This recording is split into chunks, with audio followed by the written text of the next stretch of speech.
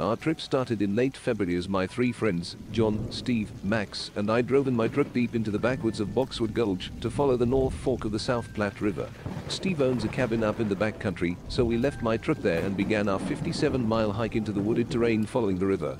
We had all of our camping and fishing gear packed and enough food to hopefully last us the 3-day journey both ways.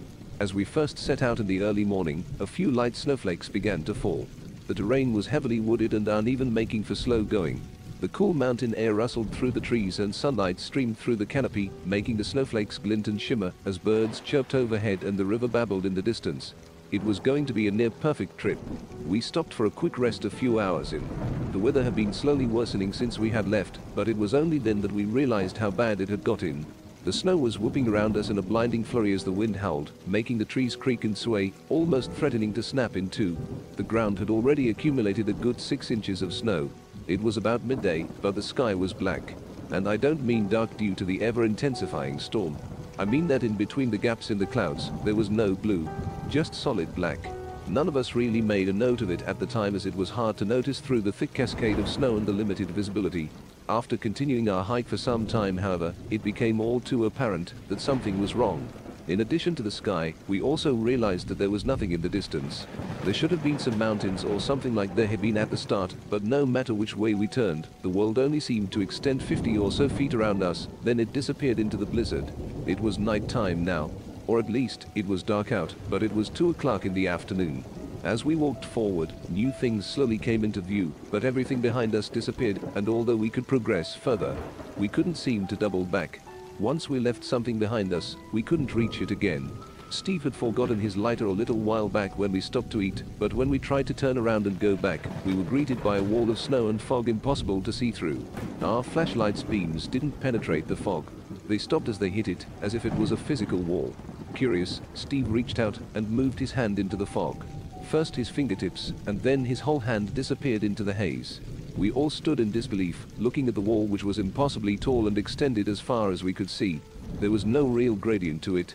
Things didn't fade into the distance. There was a clear line where the wall began, and nothing was visible beyond that point.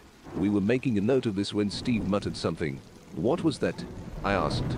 I can't feel my hand," he said slowly, as if realizing it as he said it. Puzzled, he retracted his hand slowly and then screamed. His glove was shredded, almost disintegrated, and his hand looked like it had been forced through a wood chipper. Deep gashes revealed white bone underneath, and what fingers were left was stripped clean. We all panicked. Oh God, this is bad," Max cried. Steve simply stood clutching what was left of his hand and hyperventilating.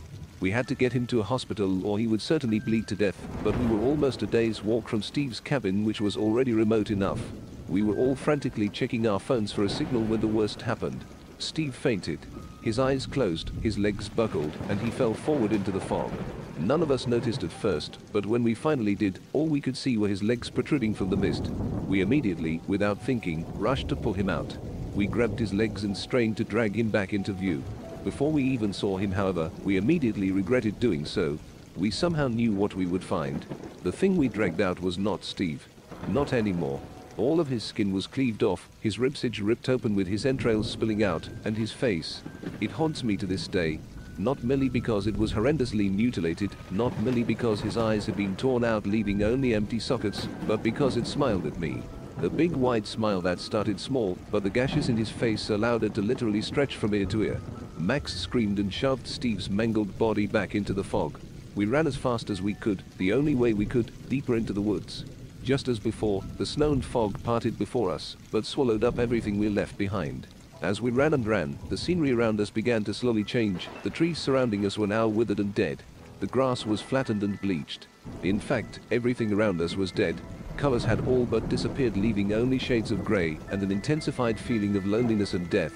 While we ran, I realized something. "Guys," I shouted while I ran, not daring to stop for even a minute. "We can't turn around and go straight back, but maybe we can circle around back to Steve's cabin. Then we can get the truck and get the hell out of here." John and Max nodded their heads and we turned 90 degrees right and continued running. Eventually, we ran through what appeared to be a herd of deer, all of which were laying on the ground, gray and lifeless, hacked to pieces. Blood soaked the ground. As we ran through the herd, dodging corpses, it was hard not to notice that their dead, lifeless eyes seemed to follow us.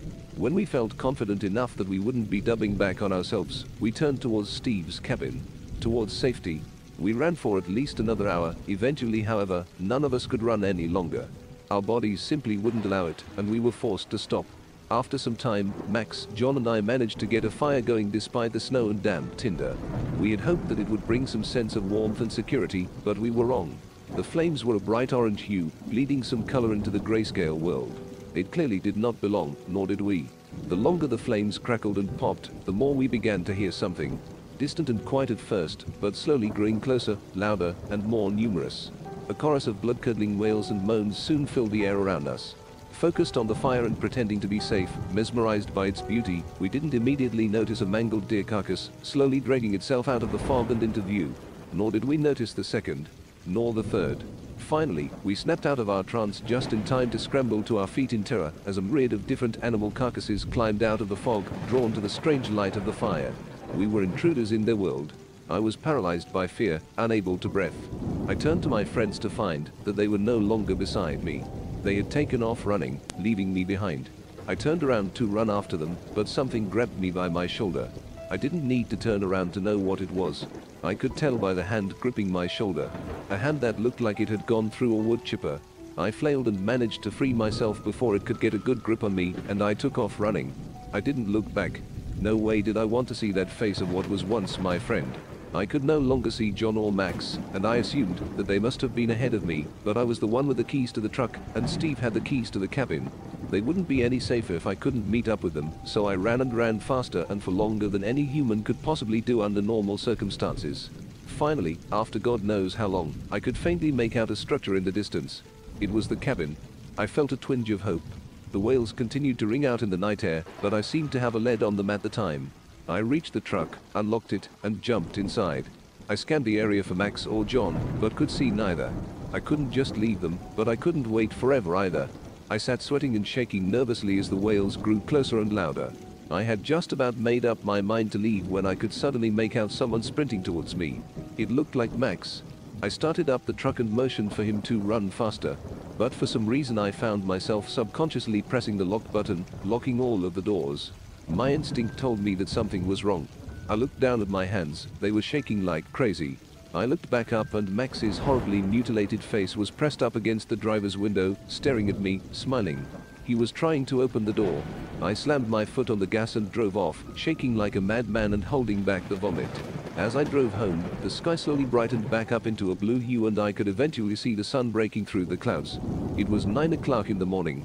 I began to see other cars on the road, and the people inside waved at me as I waved at them. Nice normal people. I went straight home and asked my girlfriend to marry me. Just kidding. I'm sitting in my house now, door locked and barricaded, windows boarded up, and I'm writing this story, and I felt happy for the first time in a long time writing that ending. But that's not how it ended. I merely wish it had worked out like that.